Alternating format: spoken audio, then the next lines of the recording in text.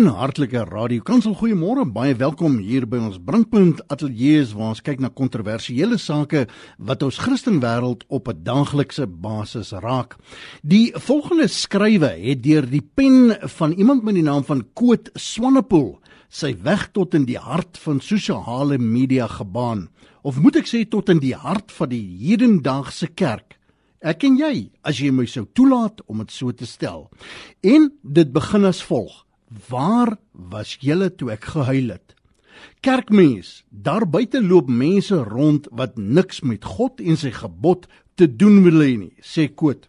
Daar buite loop mense rond wat stikkend is. Stikkend omdat die kerk, die Christen, in aanhalingstekens, die kerkmens hulle oë sluit vir die pyn en die hartseer, die lyding en die gebroke omstandighede van mense. 'n Kerk bestaan nie uit 'n gebou uit nie. 'n Gebou is 'n leë dop, sê Kerk. 'n Kerk bestaan uit mense, dominees, pastore, kerkrade, lidmate. 'n Kerk is al die mense wat betrokke is by die kerkverband, maar helaas, die kerk wil nie meer betrokke raak nie, want dit beteken dat die kerkmens verantwoordelikheid moet neem. Die kerk moet dalk dan tyd of geld opoffer. Die kerk moet energie gebruik of verbruik en daarvoor blyk niemand kans te sien nie, of is dit 'n wilde veralgemening? Kerk sê ek lees 'n brief van 'n man van Sekunda wat my diep getref het. Ek haal vir jou 'n paar sinnetjies aan. Hy vra, waar was die kerk? Waar was die pastore, die dominees, die priesters, die ander heiliges, die kerkmense, toe my pa altyd gedrink, ons geskop en geslaan het, ons stikkend gevloek het en nie vir ons klere wou koop en in ons nie in die huis wou toelaat nie? Waar was julle toe ek gehuil het omdat hy my nooit toegelaat het om aan sport deel te neem of om op toere te gaan nie, want daar was kwansuis nie geld nie? As iemand maar net een keer vir my wou vra, seun, hoe gaan dit by die huis? Waar was die kerk toe ons op 'n trein gelaai is en in die army gedamp was? Waar was julle toe ons van ons maatjies met volle militêre eerbewys moes begrawe vir die saak? Waar was die kerk toe apartheidswette goedgekeur is en die tweede gebod, jy moet jou naaste lief hê soos jouself, by jy agterdeur uit is? Waar was julle, vra ek julle? En dan is daar natuurlik die ander kant van die munt, hulle wat in die kerk seer gekry het, hulle sondes openbaar gemaak het en restaurasie verwag het.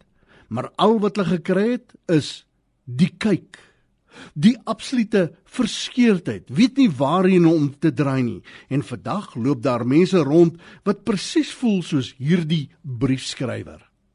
Daar loop mense rond wat stikkend is as gevolg van kerkmense, as gevolg van optredes of handelinge of woorde van kerkmense.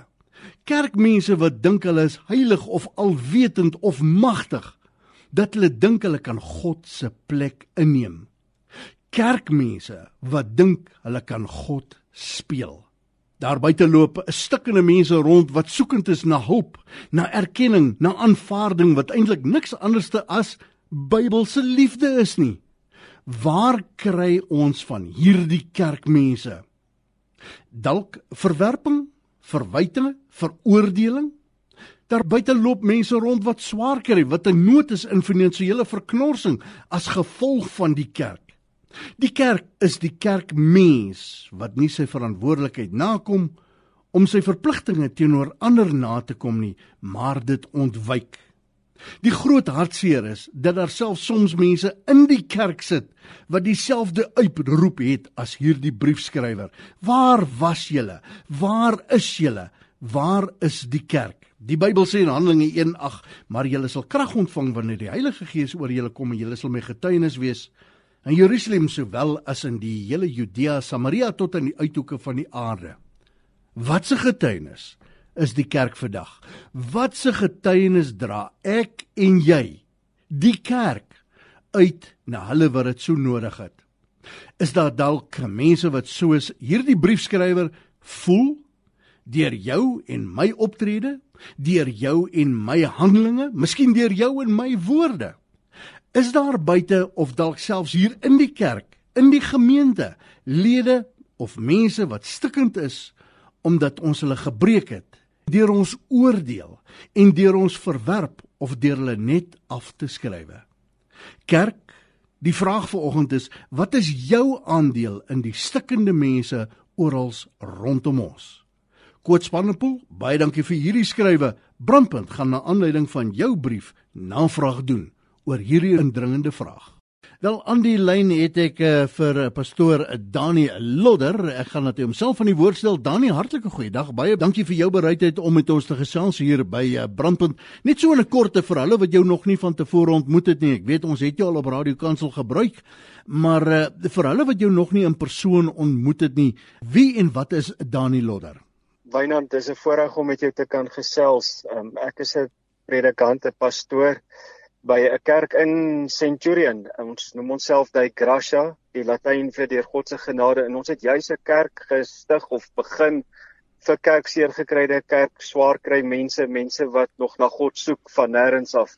So dis maar die hartklop van my hart en my bediening waarmee ek besig is. 'n geweldige taak wat die Here jou opgelê het.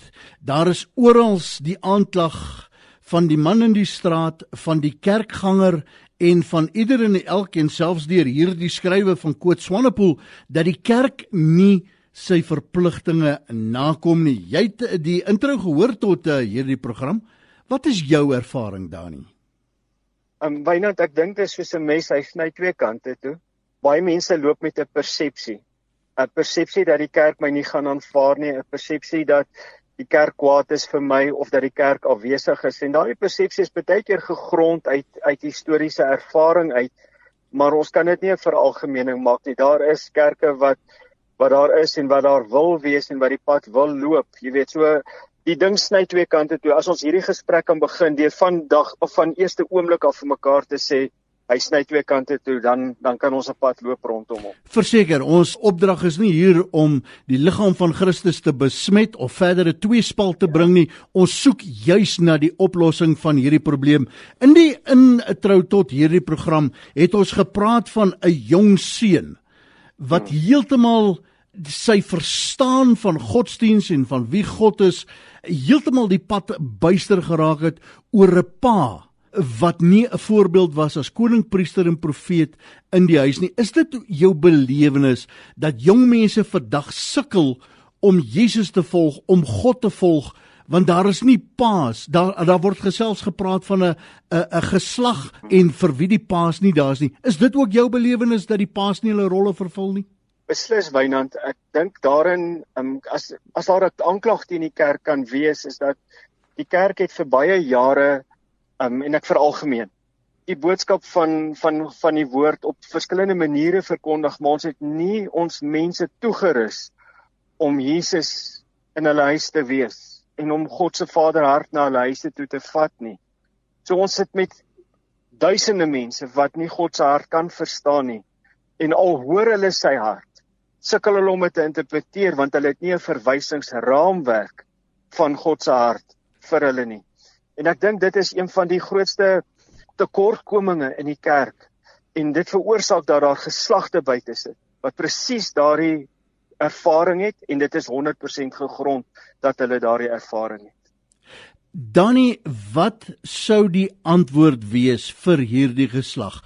Is daar 'n oplossing? Wat sê ons vir die jong seun en die jong meisie? Wie se pa nie daar die voorbeeld is nie, wie se pa nie by die huis is nie. Ek weet, in sekere kulture is daar paas wat bitter ver werk, wat nie daar is nie en wat nie hierdie rol kan vervul nie. Wat dink jy blyk die oplossing te wees, Dani?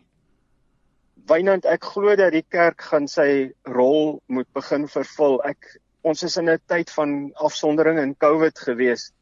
En dit het my as leraar, as herder, baie vrae laat vra. En ek dink, een van die goed waar ons moet begin toetree, en ons moet budget in dit inplaas, jy weet, om te begroot, om ons mense toe te rus, om vaders en moeders te wees. En ek bedoel daarmee, van daai laities wat jy vandag van praat, wat in die brief skryf, wat sê, my pa was nie daar vir my nie, gaan nooit 'n aardse pa, 'n fisiese pa hê wat dit doen nie. En dis daar waar die kerk 'n rol kan speel. En dan kan ons nie net by mekaar kom op 'n Sondag en na 'n preek en 'n paar songs luister nie. Ons gaan moet kerk wees en die kinders by kerkwees begin betrek. Met ander woorde, hulle gaan God se hart moet sien hoe dat ons as kerk beweeg en mense se lewens raak en werklik genadig is. Nie die genade kliseë wat ons op Facebook skryf baie keer nie. Maar werklik genadig met mekaar is en toetree, en ek sal later iets meer daaroor wil sê, en toetree tot ander mense se lewens. Dan gaan mense glo. Ek glo dat mense gaan nie net in God glo omdat ons vir hulle preek nie, hulle gaan glo as hulle mage vol is en hulle lewens vervul is. Danny, is dit moontlik? Ons praat van 2 uit elke 5 mense wat werkloos is nou na COVID. Is dit moontlik in hierdie land waar daar soveel swaar kry aan die deure van soveel huise lê, het jy hierdie ding in werking gesien? Ons het net vir mekaar gesê, nie alle kerke is so nie. Nie alle kerke en pastore en ouderlinge en dominees skryf mense af nie. Daar's lidmate wat hierdie verantwoordelikheid koester om na gebrokenis om te sien. Glo jy dis moontlik? Wynand, ek glo dis die hoop van ons land. Ons probeer, ek het 'n beginsel, en dis 'n ou geëikte storie van die ouetjie wat die seesterre uitgespoel het op die strand, en hy was moedeloos, en toe vat hy 1 seester en gooi dit in die see, en dan sit 1 minder wat doodgaan. As elkeen van ons daai beginsel gaan hê en 1 lewe kan begin raak, en daar kan die kerk 'n enorme rol speel, kan ons 'n verskil maak. Dit maak nie saak of jy 'n groot kerk of 'n klein kerk is nie. Dit maak nie saak of jy baie geld of min geld het nie, jy kan 'n verskil maak. Dit gebeur, Wynand, die werklikheid is, daar is baie persepsies oor die kerk buite. As ek mag, wil ek uit hierdie COVID-tyd vir jou 'n storieetjie vertel, en dit sal kort wees. Ons het net 'n visie gekry, want ons het gehoor van 50 kinders wat in 'n naskoolsentrum was in 'n arm gebied, wat nie meer kos kry nie. Ek het net begin rondvra, en mense het begin inkoop, en ons kon in hierdie COVID-tyd meer as 1000 etes daar gee, en ons is 'n handvol mense wat dit gedoen het. Toe dog ek, wel, dit is wonderlik, ons is dankbaar, bly daarvoor, en dan begin jy vra, dan hoor jy, hier is mense wat sommer net by die mense op straat by hulle huis te doen. Dit gaan oor 'n kultuur wat deur die kerk geskep kan en moet word, en ek dink ons kan 'n verskil maak. Dit gaan ons nie help, en ekskuus as ek nou op tone trap en 'n klomp van die luisteraars kwaad maak, dat ons 1000 of 100 000 of 1 miljoen mense bymekaar kom om net te bid nie. Maar as 1 miljoen mense gaan en vir elkeen uitstap en 1 mens se honger voed, gaan ons land nooit weer dieselfde wees. Danny, jy het net gepraat van hulle wat preek op sosiale media. Lyk my elke ou het 'n preek deesdae, elke ou wat 'n selfoon het, maar dit gaan tog nie oor die preke nie, dit gaan tog oor die praktiese bewys, die uitgaan waarna jy nou verwys het, om 'n wesenlike verskil te gaan maak, wat die toekoms van môre, die dag van môre gaan verander, né? Wynand, jy kry 2 soorte mense. Ek het vanoggend met 'n vriend van my daaroor gesit en gesels. Jy kry mense wat vir jou sê, hoorie, as jy swaar kry, of as jy deur 'n donker tyd gaan, of as jy sonde gedoen het, of as jy gefaal het in jou lewe, praat met my. Ek en jy kan vandag blaatant vir mekaar sê, daai ou gaan nie sommer net met jou praat nie. Ons mense is trots, ons mense kry swaar, maar hulle bly trots. Dan kry jy 'n tweede soort mens. Hy praat nie daaroor nie, hy daag by jou voordeur op met 'n bord kos. En dit is haalbaar. As ons kan begin net snap, ons leef nie vir onsself nie, maar ons leef vir die mense om ons, en ons is daar vir die mense om ons, en daar is nie 'n kliseë woord van, ek praat oor genade, en kom ons vou hulle toe met genade nie. Dis jy ry na 'n ou toe, jy sit die kombers van genade oor hom, jy gaan na sy huis toe as jy weet hy is honger, en jy laai 'n bord kos by sy huis af. Ek dink ons kan dit doen, Wynand. Ek dink ons kan 'n reuse impak in ons land maak, en daardie mense wat so seer is, wat daai briewe skryf, sal kan iewers sê, weet jy wat, iewers het God se hart my hart ook geraak. Danny, ons praat hier oor die kerk. Dis nie net die pastoor, die dominee, die predikant, die ouderling, die diaken nie. Dis die man in die straat, dis ek en jy, is dit nie? Wynand, ek dink een van die wonderlikste goed, ekskuus as ek gereeld na COVID verwys, maar ons leef in daardie werklikheid op hierdie stadium. Ek dink dis een van die blessings van COVID, is dat die kerk ontgebou is. En jy weet, ons is nie meer in geboue vasgevang en die konsep daarvan nie. Die kerk is ek en jy op straat. En as die kerk dan gefaal het, is dit ek en jy op straat wat gefaal het. Maar ons kan dit weer eens sê, ek weet wat ek in my inleiding gesê het, ons kan dit nie veralgemeen nie. Daar is amazing mense wat hulle hart en hulle lewens gee om lewens te verander. En dan kry jy die ou wat so seer en so stikkend is wat dit dalk nog nie beleef het nie, of nie kan beleef nie, omdat hy so kwaad is dat hy niemand naby hom toelaat nie. En dit is 'n hartseer, want baie van daai mense sit in die persepsie dat dit nie kan gebeur. Wel, die verstaan nou juis onder COVID en Grendelstaat 1 is dat niemand gaan my mis nie. Ek gaan nie kerk toe nie en daai ou wat beswaard is, wat seer gekry het, wat stikkend is, voel op hierdie stadium niemand mis my in 'n geval, ek sit by die huis, maar hy luister vanoggend na radio. Wat wil jy vir hom sê? Vir haar sê? Ek wil vir hom en vir haar sê, jy's deel van die kerk. As jy sit en luister vanoggend, is daar iets in jou hart wat met God resonate. Dis hoekom jy na hierdie program luister of deel is hiervan. Gaan wees kerk. Wees kerk by jou buurman. Gaan terug na die liggaam toe, want die liggaam van Christus is hande en voete en jy het 'n funksie om daar te vervul. En as dit dan so is dat dit is waar jy tans beweeg in 'n kerk, en ek sê dit in aanhalingsteken, praat van 'n gebou of 'n denominasie, vind vir jou 'n plek, maar gaan wees kerk. Moenie daaroor praat nie, gaan doen dit.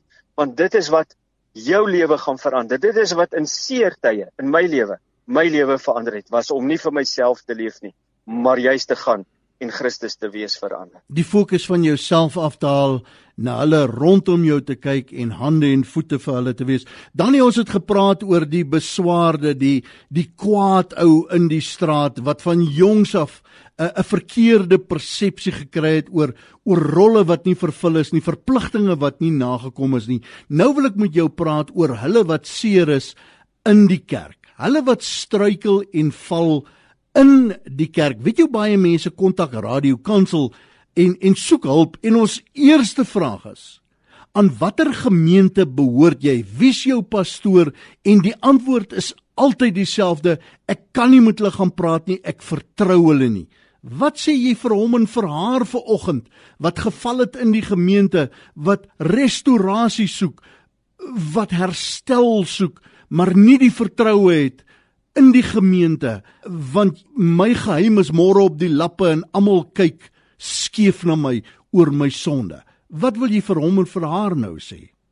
Wynand, ek dink ek kan uit eersterangse kennis en ervaring daarvan praat. Ek het self in my lewe gestruikel en dit is 'n oop storie. En ek dink die belangrike ding rondom dit is dat jou verhouding met God word nie deur mense bepaal nie, nommer 1. Nommer 2 is dat ons moet baie keer koppel ons goed aan die kerk, omdat ek kry mense wat in 'n gemeente waar ons duidelik sê, kom soos jy is dat God jou kan ontmoet waar jy is, wat wegbly. Dan sê ek, hoekom bly jy weg? Dan sê daardie verskoning wat jy nou genoem het. Dan sê ek, maar dis nie waar by ons nie. Baie keer is dit by mense 'n ingeprinte persepsie uit die verlede uit. Ek wil vir die ou wat vandag vasgevang sit in pyn sê, en dit gaan nou soos 'n geestelike kliseë klink, waar jy nou is. Jy luister dalk op jou radio in die kar of in jou sitkamer. Nooi die Here in. Dit klink nou baie simpel, maar hoor wat ek sê. Nooi die Here in en sê, Here, in hierdie seer, ek het herstel nodig. Jou herstel lê nie in 'n denominasie of in 'n kerk nie. Dis wat die Here oor jou uitspreek, en hy sê, as jy jou sonde bely, is hy getrou en regverdig om jou van al jou sonde te vergewe. Hy gee aan jou vryspraak. Sy woord sê, hy dink nooit weer daaraan nie. Al herhaal mense dit, al plaas mense 'n etiket op jou oor jou verlede, kan jy in die waarheid wat God oor jou uitspreek leef, want sy waarheid is groter as die mense waarheid oor jou.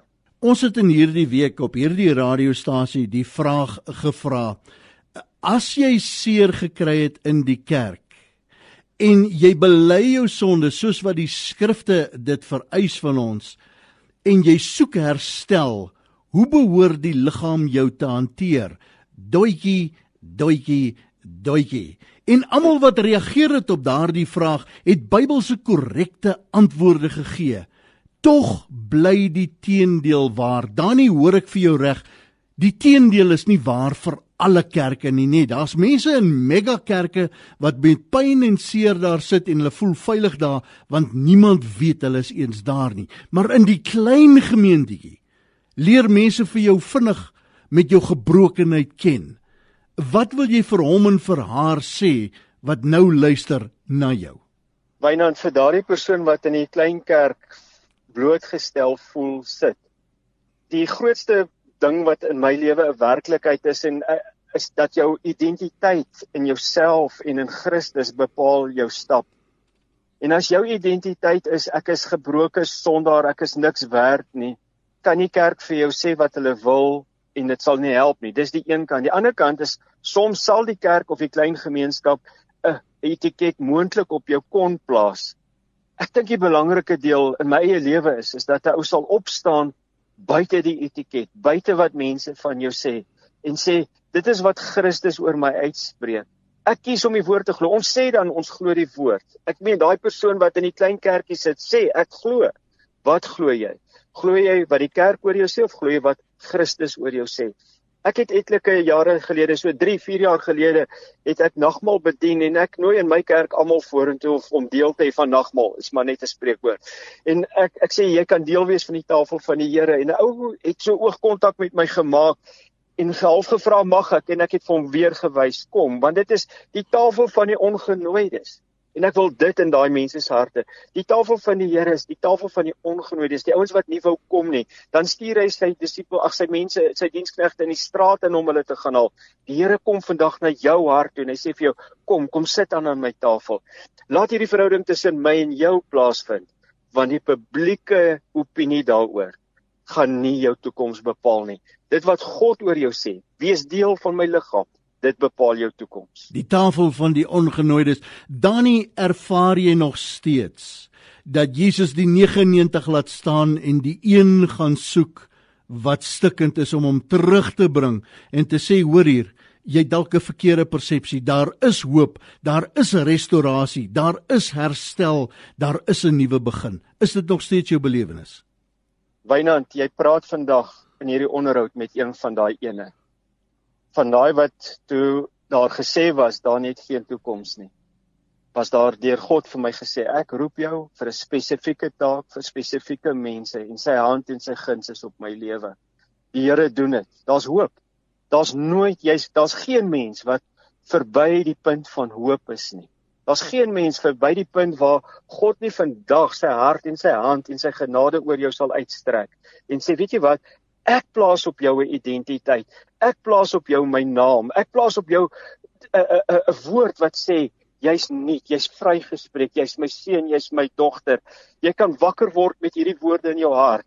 Jy's my geliefde kind. Die Here doen dit. En hy doen dit daagliks. Ja, dit sal baie makliker gaan as die kerk werklik kerk is en ons almal ons hart en ons hande daarvoor gee. Iemand het uitgeroep, hou 'n preek en bid vir my, wys vir my.